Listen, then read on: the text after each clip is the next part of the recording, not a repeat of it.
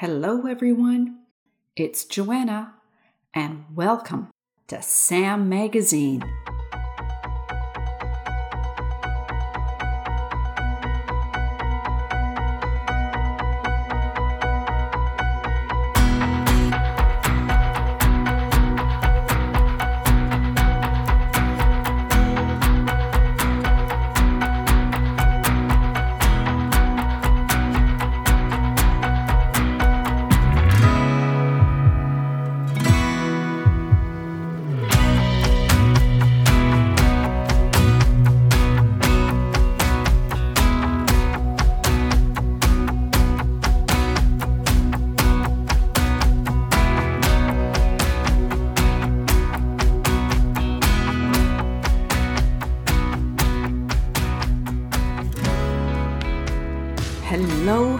Hello, everyone.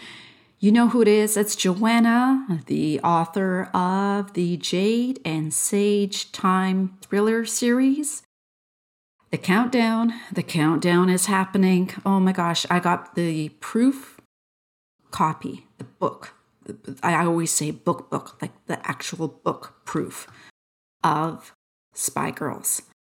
And it was so cool to go through it. And I have a special edition copy, which has 2 color illustrations inside it. And it was so cool to see.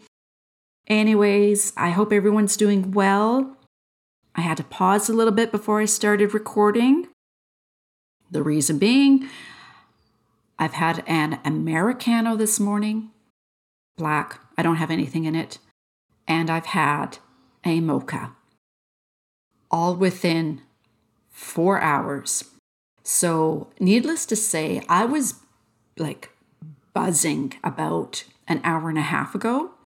I have since taken the dogs out for a walk. I've been throwing back, not throwing up, but knocking back, throwing back the chews, just to kind of, let's say, bring me back down. Yes, back down. So I don't want to be reading today's story at super fast speeds. I hope everyone's doing well. We've had some sunny weather, so that's good. I want to give some thanks to my listeners. Okay, Canada, thank you for tuning in. British Columbia, Alberta, thank you. In the U.S., hello, Ohio, Connecticut, District of Columbia, Virginia, thank you. You're a solid. You're always tuning in. Washington, thank you very much. I had some surprise listeners tuning in this week as well. Mexico, hello. Ardell, Hyacinth, if that's you, hello. If it's not you, I still say hello, Mexico. And United Arab Emirates, thank you for tuning in. I hope you enjoy this podcast. And let's get on with today's story. First, a little bit of housekeeping. I was thinking about it, and I'm just reiterating that no part of this podcast can be used for any form of AI or AI training unless you have written permission from me and written permission from our author today, J.E. Barnard. And leading into that, let's learn a little bit about J.E. Barnard. J.E. Barnard wrote the short story Bow Tied. I'm going to give you, some story notes here that Jayne shared with me. So Bow Tied features ex-RCMP officer Lacey McRae of The Falls Mysteries, which is a women's wilderness suspense series published by Dundurn Press. The story takes place 2 summers after the events of Why the Rock Falls, which is a novel in that series. So the short story takes place 2 summers after the events of that novel, although it was first published in the Pan-Canadian anthology Dead in the Water in 2006 from Napoleon Press. I also have a short story in that anthology. So here's Jayne's bio. Jayne Barnard is best known for her Falls mystery novels of women's wilderness suspense from Dundurn Press. Winner of the Crime Writers of Canada Award of Excellence and a finalist for the CWA Debut Dagger. And she's also known for her Maddie Hatter Adventures fantasy series. She is the winner of the BPAA Alberta Book of the Year and twice nominated for the Prix Aurora. Between work on upcoming novels and short stories, she devotes almost equal time to editing, mentoring, and literary juries. She migrates annually between the Alberta Rockies and the Vancouver Island rainforests. If you want to find out more about Jayne and her works, her website address is Jayne, JayneBarnard.ca. She has other links here, including her editing services. I will have all of that in the show notes. I have so much respect for Jayne. She was an editor on a short story I had written a year and a half ago. And I remember she brought to my attention, and I never had a chance to say this to Jayne, she would bring to my attention motivation and like the sequencing of events. And the short story, even though it didn't get published in the anthology, it was because at that time I had a crazy schedule and I couldn't get the edits done in time for the timelines for the anthology. But I learned so much about writing short stories. I am not an expert, but I have written a short story that has been accepted into an anthology. When I write, I take a totally different approach. And I want to credit that to Jayne. She asked me questions, and I remember taking the questions she asked me when she was editing, taking those questions with me when I approached this new short story I wrote. And I remember, I'm going to share this a little bit, with this new short story I wrote it. I thought, okay, I've got the beginning, I've got the middle, I have the end, I have a story here. And then after, I gave it a couple of days. And this is going to sound harsh, but this is just how I approach things. I thought, okay, I'm going back to this short story. And this is going to sound harsh, but I told myself, okay, now rip this short story apart. Meaning, ask those tough questions, okay? I remember, and it's hard, I remember looking at one character and I thought, do you need this character? What does this character contribute to this short story? Okay. Do you need this dialogue? What does this dialogue contribute to the short story? I don't just accept the status quo. So you've written a short story. Now test it. Test it. Try to rip it apart. And it's amazing how a story can change and blossom. And the questions she asked me, just like I said, they resonated with me. And Jayne, I am so thankful. I really am so thankful. And that I hope that's what I'm getting across, okay? All right. Now let's get on to Jayne's story. This is a cool story. Bow Tied by J.E. Barnard. 5 wireless webcams. Check. 10 miniature motion sensors. Check. Portable floodlights. Check. Lacey McRae ticked off the last item on her list and closed her day timer. That left nothing to do before her Friday afternoon appointment but eat lunch and pat herself on the back for being safely divorced at last, like her new client, Nicolette Crane. Nicolette Crane hadn't actually said she was recently unmarried, only that she was now living alone and wanted a full security installation this very day.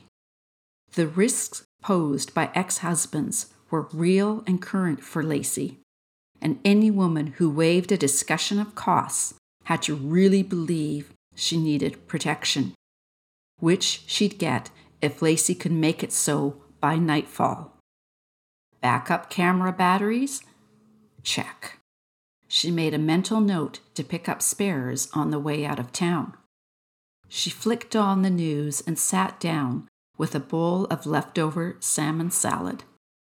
The lead story was the ongoing controversy over the Bow Ridge Golf Course expansion. The developer was a familiar, short man with tall ambitions, being hustled by rent-a-cops through a thicket of picket signs outside City Hall.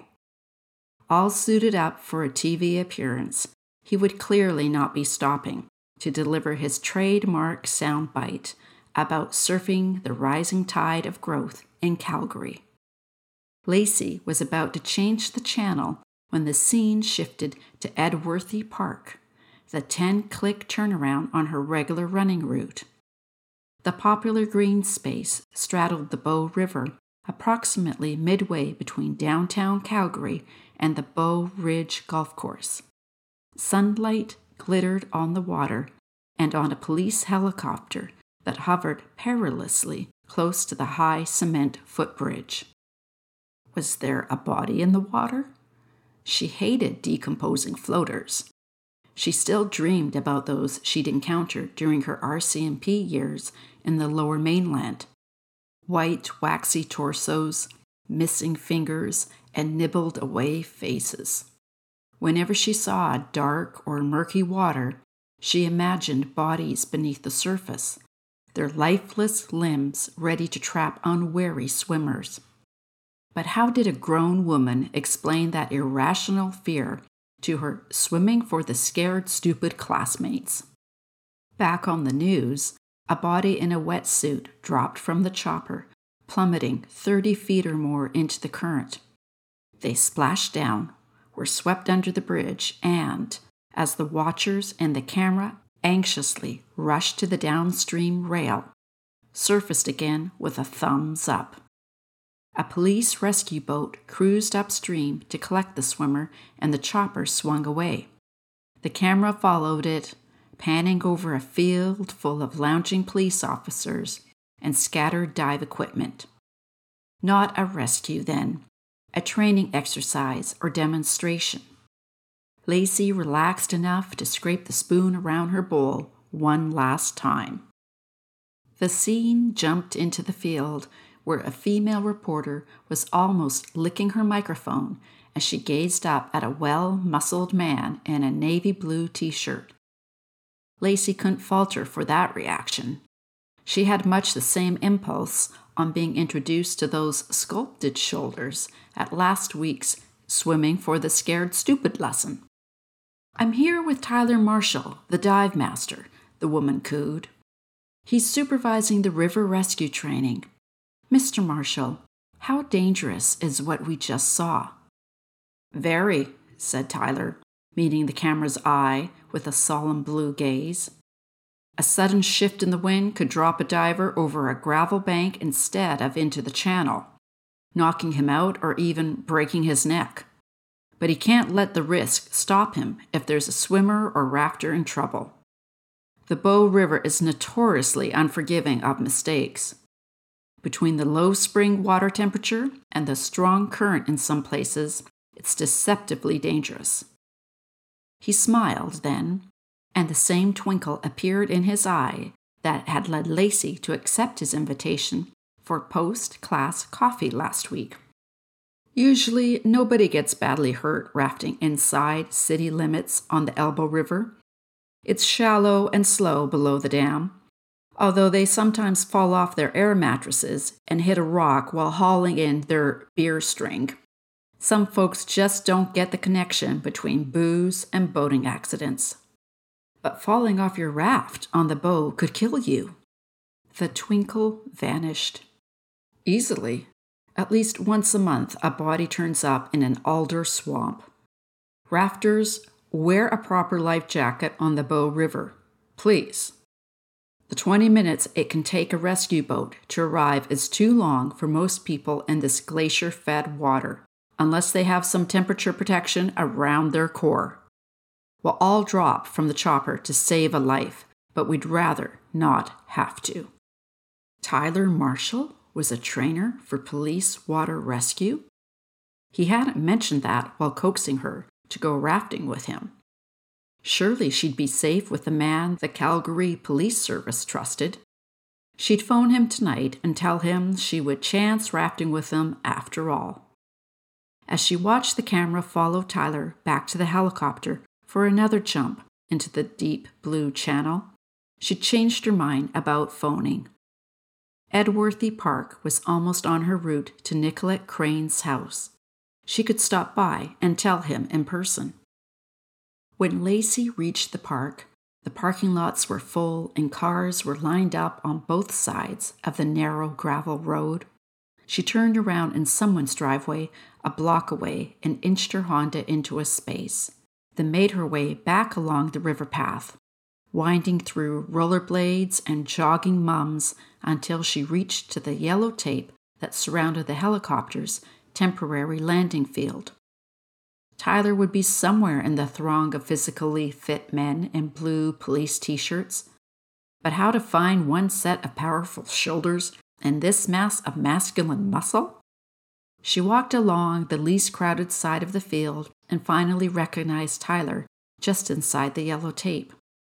Half hidden by a clump of bushes, he was talking to a short, faintly familiar man in an expensive suit.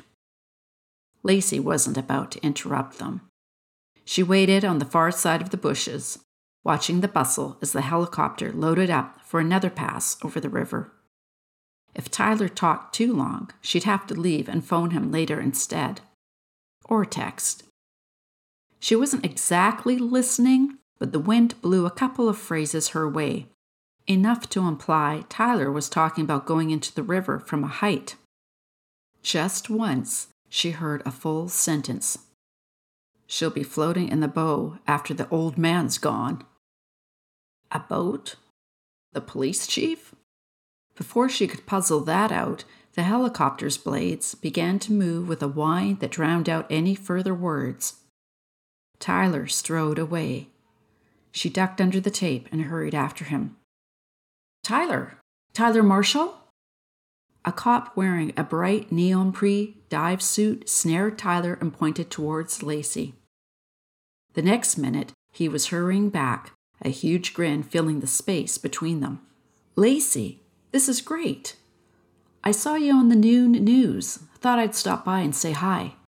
I'm glad you did. Does this mean you'll come rafting? If you still want me to. You bet. What about tomorrow? I could pick you up in the morning and float you back down the river as far as the zoo. Great.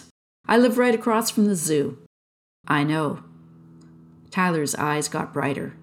I reverse searched you. If you didn't call me, I was going to call you. This is what a girl liked to hear. So tomorrow? Totally. 10 a.m.? The helicopter's roar took on a new intensity. Got to go, Tyler shouted. See you in the morning. Lacey backed away and watched the giant insect lift off. But she couldn't make herself stay to see Tyler take another plunge.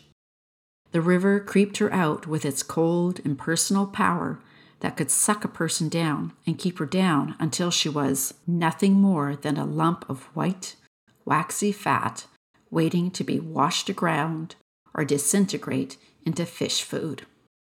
Like those in the Fraser River, rotting until nothing was left but sodden feet trapped in floating plastic running shoes.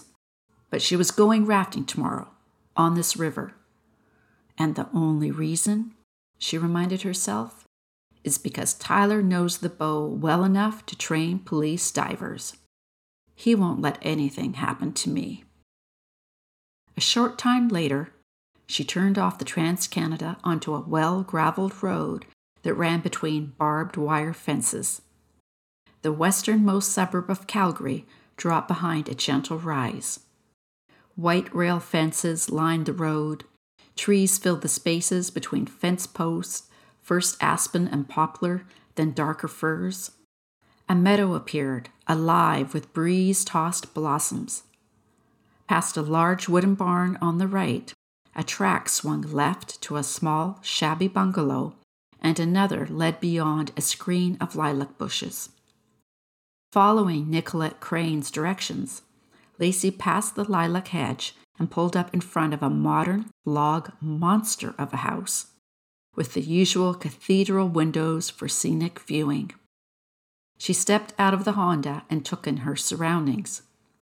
Not another house was in sight, and it seemed impossible that the western edge of Calgary was less than half a mile away. No wonder Nicolette Crane felt nervous living in this isolated spot. No neighbors to come running if she yelled for help. A woman waited on the veranda. Her thin face was topped by pale, fine hair that seemed almost translucent in the afternoon sunlight. Lacey put her age at around 40. Her lips lifted in what was meant for a smile, but it did not reach her faded blue eyes. The hand she held out was tanned and trembling. "Ms. McCrae?" "Mrs. Crane." Lacey shook the hand, shifting her bag of tricks, and offered the pale woman her business card. "I'm a bit early, I'm afraid." "It's Ms. Crane," said the client. "Call me Nicolette. Will you come in, or would you rather talk on the porch?" Lacey glanced at the well-padded deck chairs. An ashtray on one wide chair arm gave off a curl of smoke from a half-stubbed cigarette. "Out here is fine." Nicolette Crane pointed to a chair, took one herself, and got straight to business. "You wired the cameras and alarms at my tennis club. Can you do that here?" The club got overt and hidden video surveillance, motion sensor alarms, both silent and loud. "Is that what you want?" "On all my doors and windows, yes. And I want it done right away. I won't spend another night out here without some protection." Lacey gave Nicolette Crane a discreet once-over. Stress showed in the fine lines around the eyes, in the rigidity of her shoulders, in a faint tremor of the hands. A paler line on the third finger suggested a recent marriage breakup. Was she afraid of her ex? Nicolette lit another cigarette. "Someone prowls around here at night. If I tell you who I suspect, and I'm wrong, can I be charged with slander? Domestic abuse, for sure." That careful checking of possible penalties was a red flag for a gaslighter in her life. Expressing concerns privately to another person is not slander. There has to be demonstrated damage to the person you name in connection to it. Nicolette chewed on her lip. "It's a businessman," she said. "My ex-husband." "How long have you been divorced?" Nicolette's fingers rubbed the line where a wedding ring had been. "It's been final about 6 weeks," she said. "It was okay, as divorces go. Then, just last week, I started feeling like I wasn't alone, if you know what I mean." She shuddered. "At first, I thought maybe there was a bear or coyotes, but I found boot prints by the barn one morning. Not cowboy. Something like hiking boots, but the soles weren't flexible by what I could tell. I don't know for sure my ex-husband is behind it, since he doesn't wear any kind of boots, but I can't think of anyone else who'd bother with me. I called the RCMP 3 times last week, but they never found anyone by the time they got here. They're starting to think I'm a nutcase." The next obvious question. Did you tell them you have a recent ex-husband? The faded eyes flitted away. I couldn't do that. He's well known in this city. He gives to the right charities, goes to the right parties, gets a box at the Flames games, and fills it with politicians and business associates. Who'd believe he was petty enough to terrorize me? He probably goes around telling people how depressed I am, as if I'm pining for the old skunk. I'm not. I'm just standing up to him for once. Is he trying to get a better property settlement?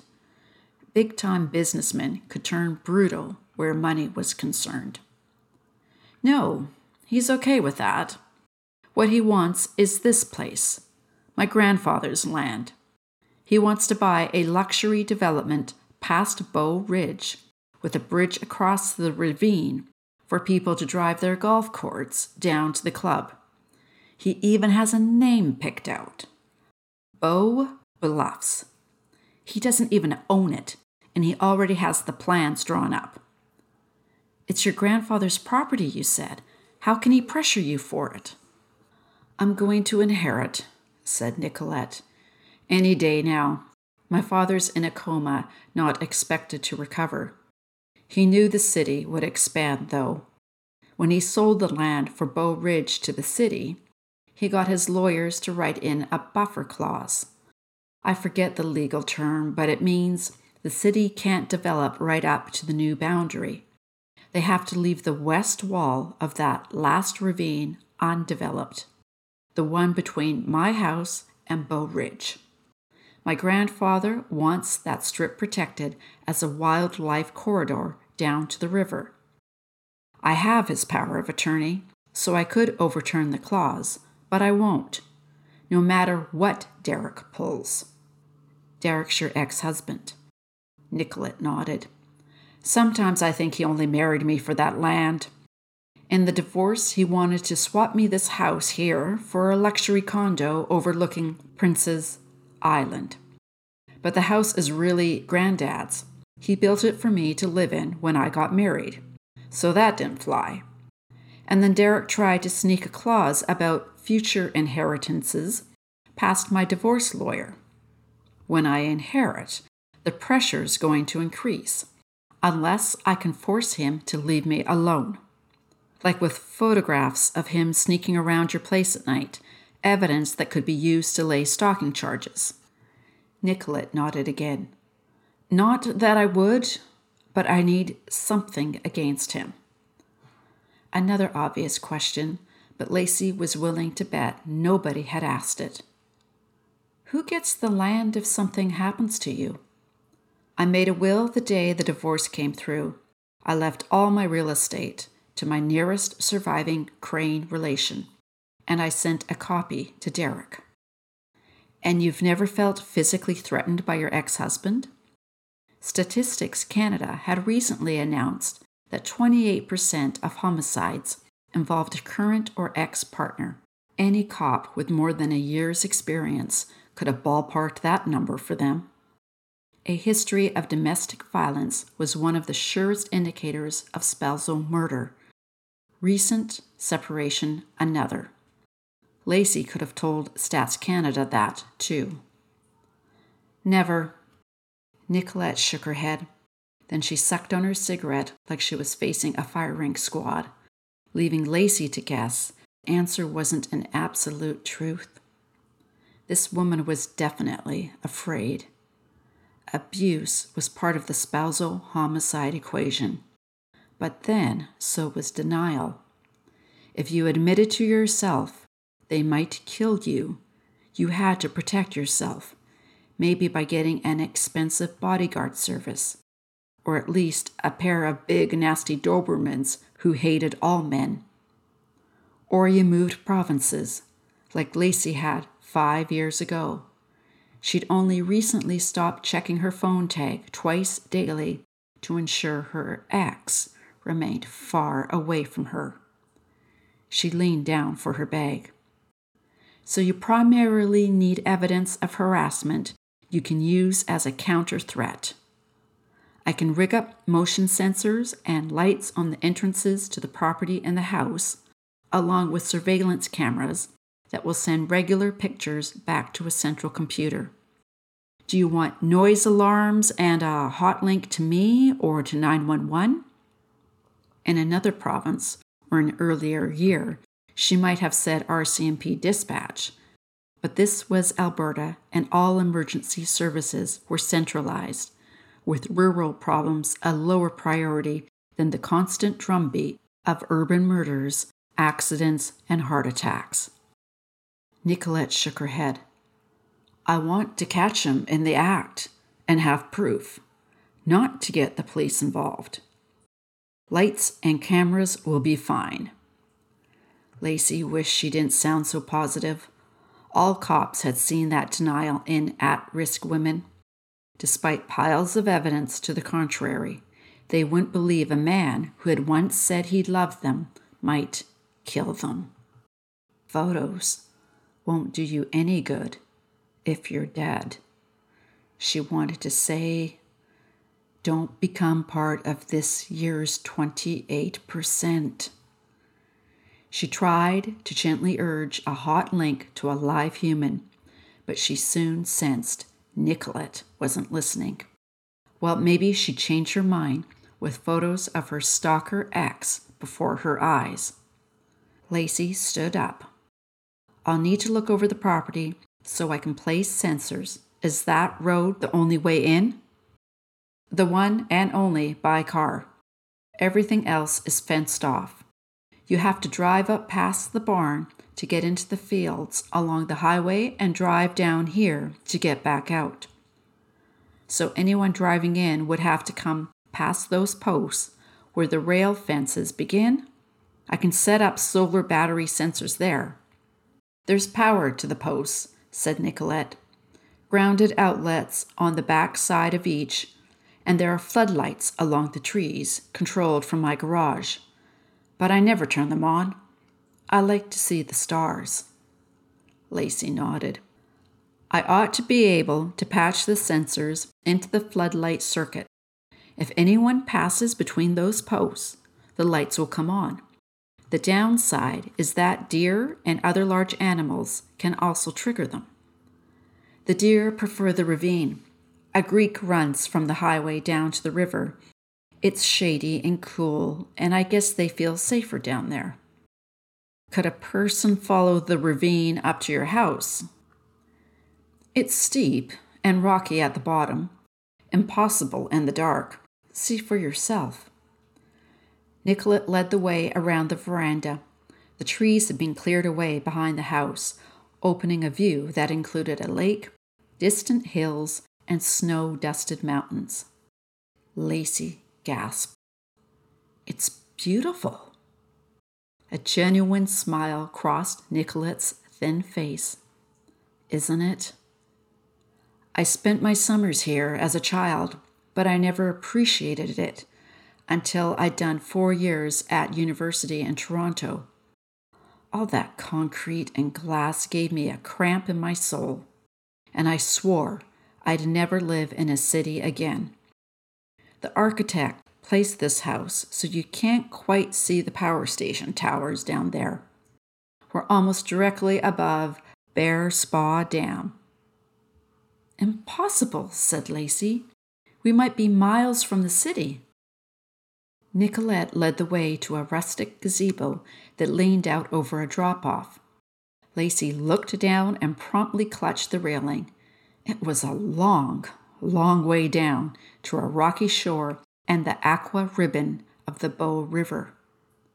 Twin towers of galvanized steel poked their noses above the trees, marking the Bear Spa Dam in the midst of what would look, from the river proper, like deep wilderness.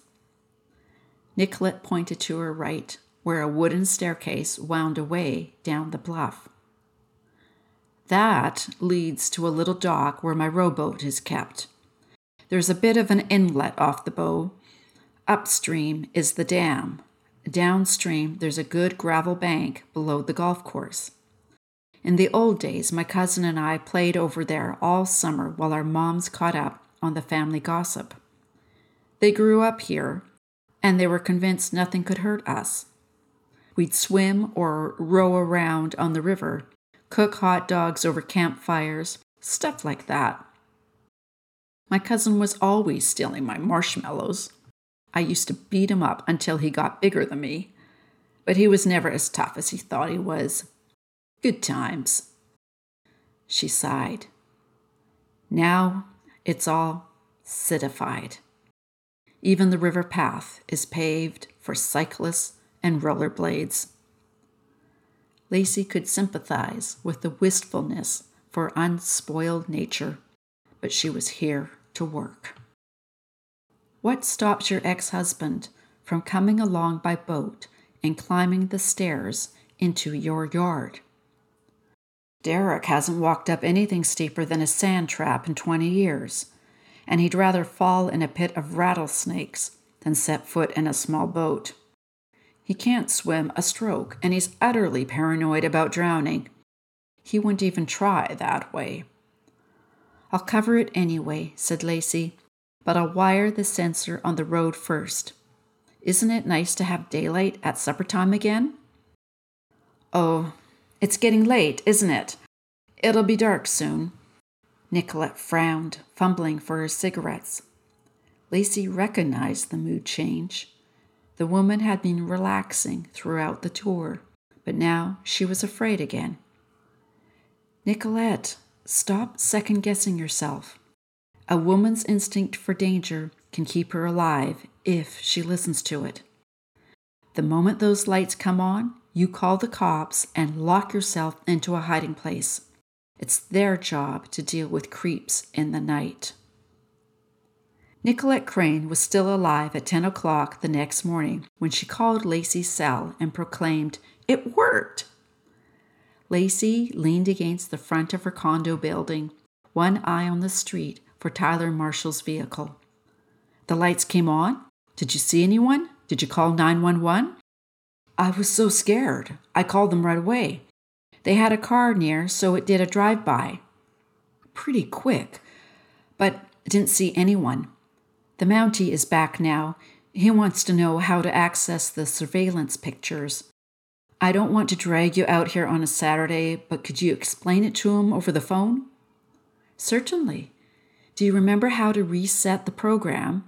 You don't want to be unprotected tonight." "I'm sure I remember, but I won't need to. If Derek's face is on that recording, they'll charge him today. It was one thing to only think he was spying on me, but it's another to know. He won't dare show up again after the cops talk to him." Lacey didn't have the heart to tell the excited women that cop visits and restraining orders didn't always stop an enraged ex-husband. Charges might even trigger a murderous attack, but she could drop a hint in this cop's ear while she still had him on the phone. If she identified herself as ex-RCMP and said her spidey sense was tingling, he could flag any further midnight calls from Nicolette as a top priority. If there was another intrusion, she'd offer to stay overnight at the Crane place, like she had with Dee in Bragg Creek during those stalker troubles. Tyler Marshall pulled up in a beat-up pickup truck just as Lacey signed off. She climbed in beside him, smiling wide to disguise her sudden attack of nerves.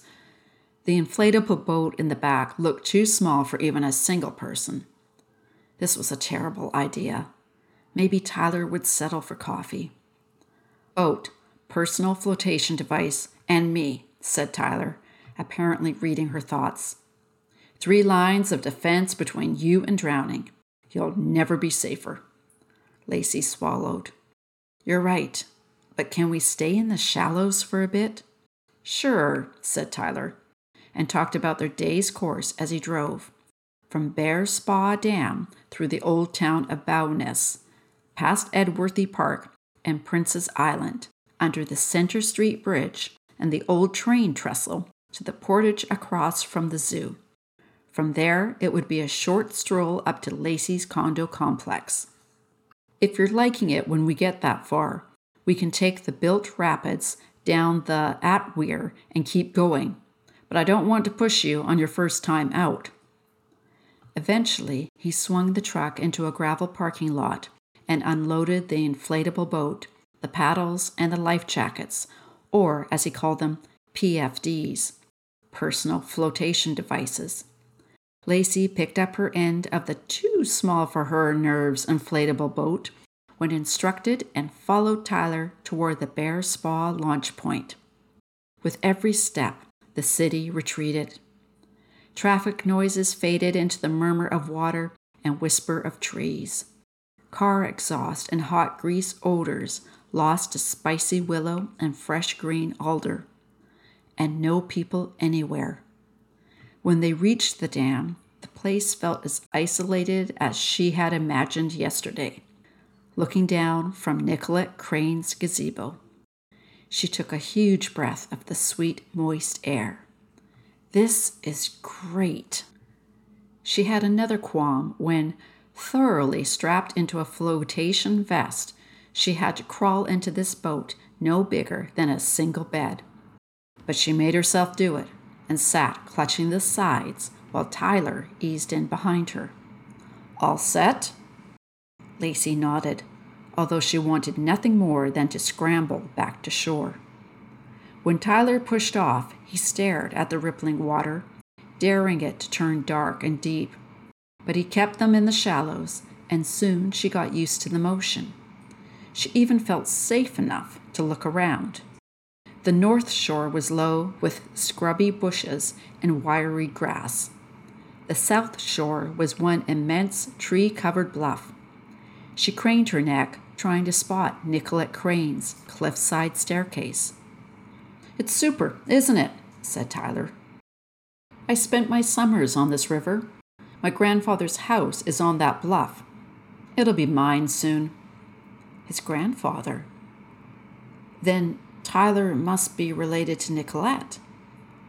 Lacey was about to exclaim at the coincidence when it struck her that Nicolette, too, thought she'd inherit. Which one was doomed to disappointment?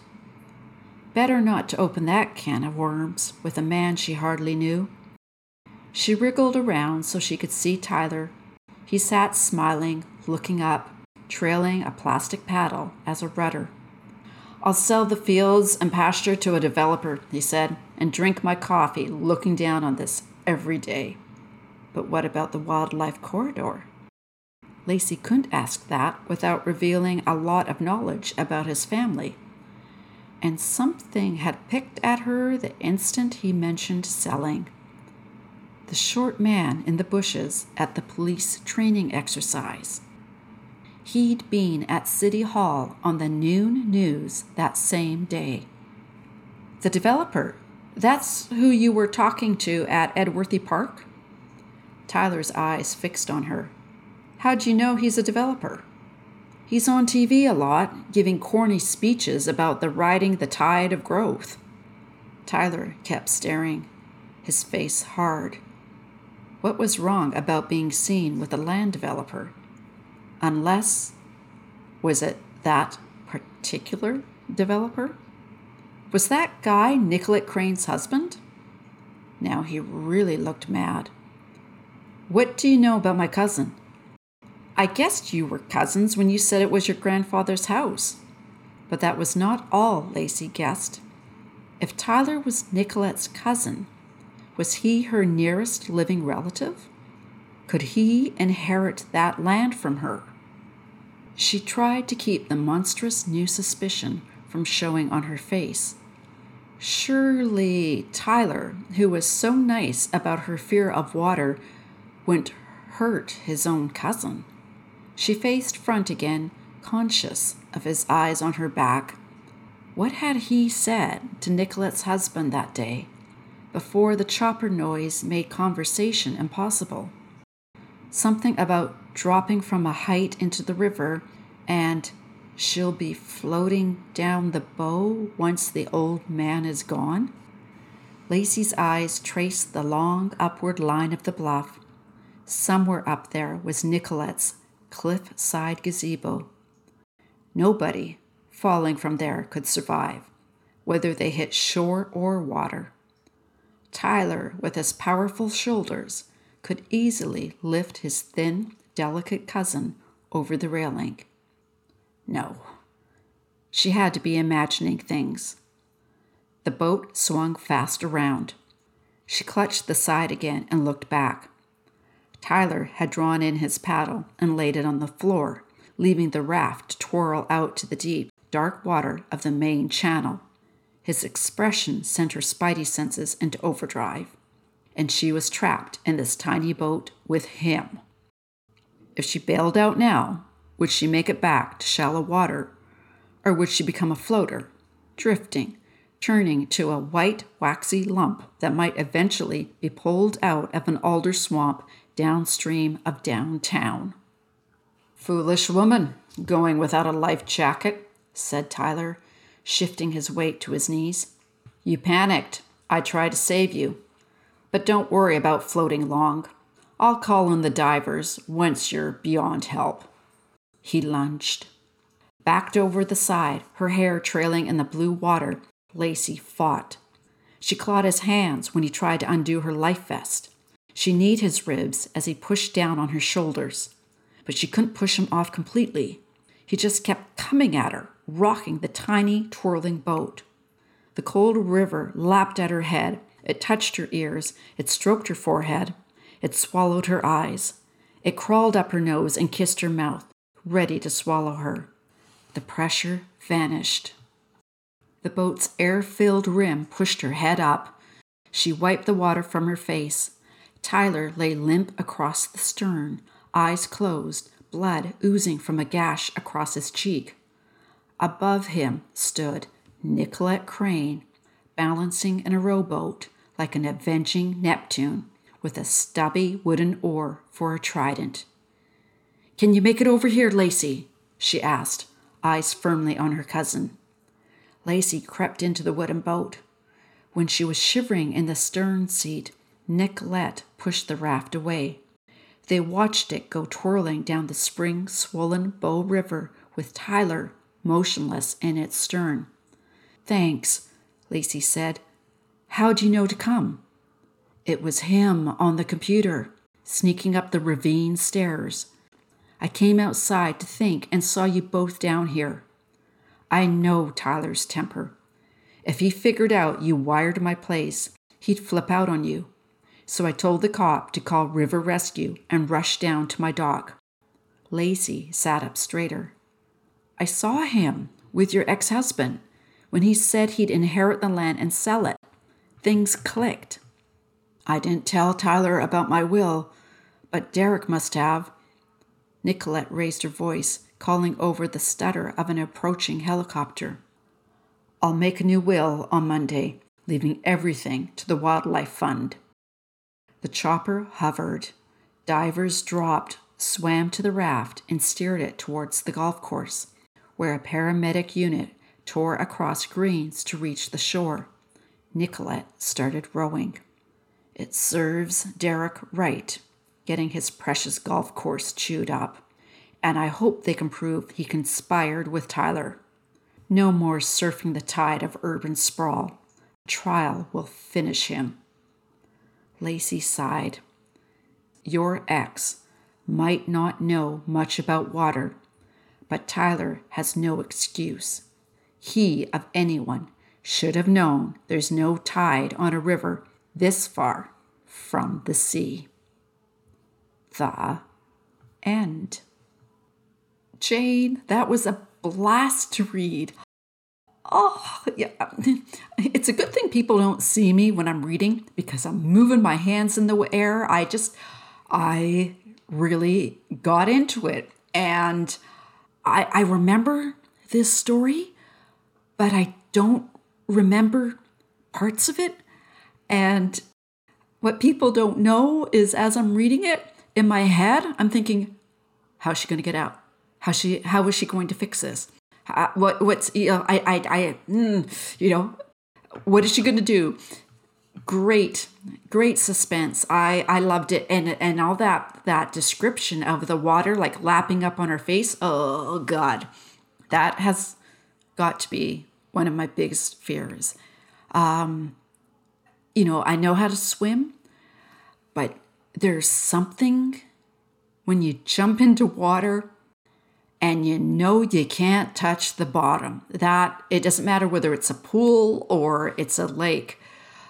Bravo, Jayne. I am so glad I could read your story, and you are such a professional, a great author, and I hope I did these words justice, and my voice was somewhat close to the voice you imagined writing this story.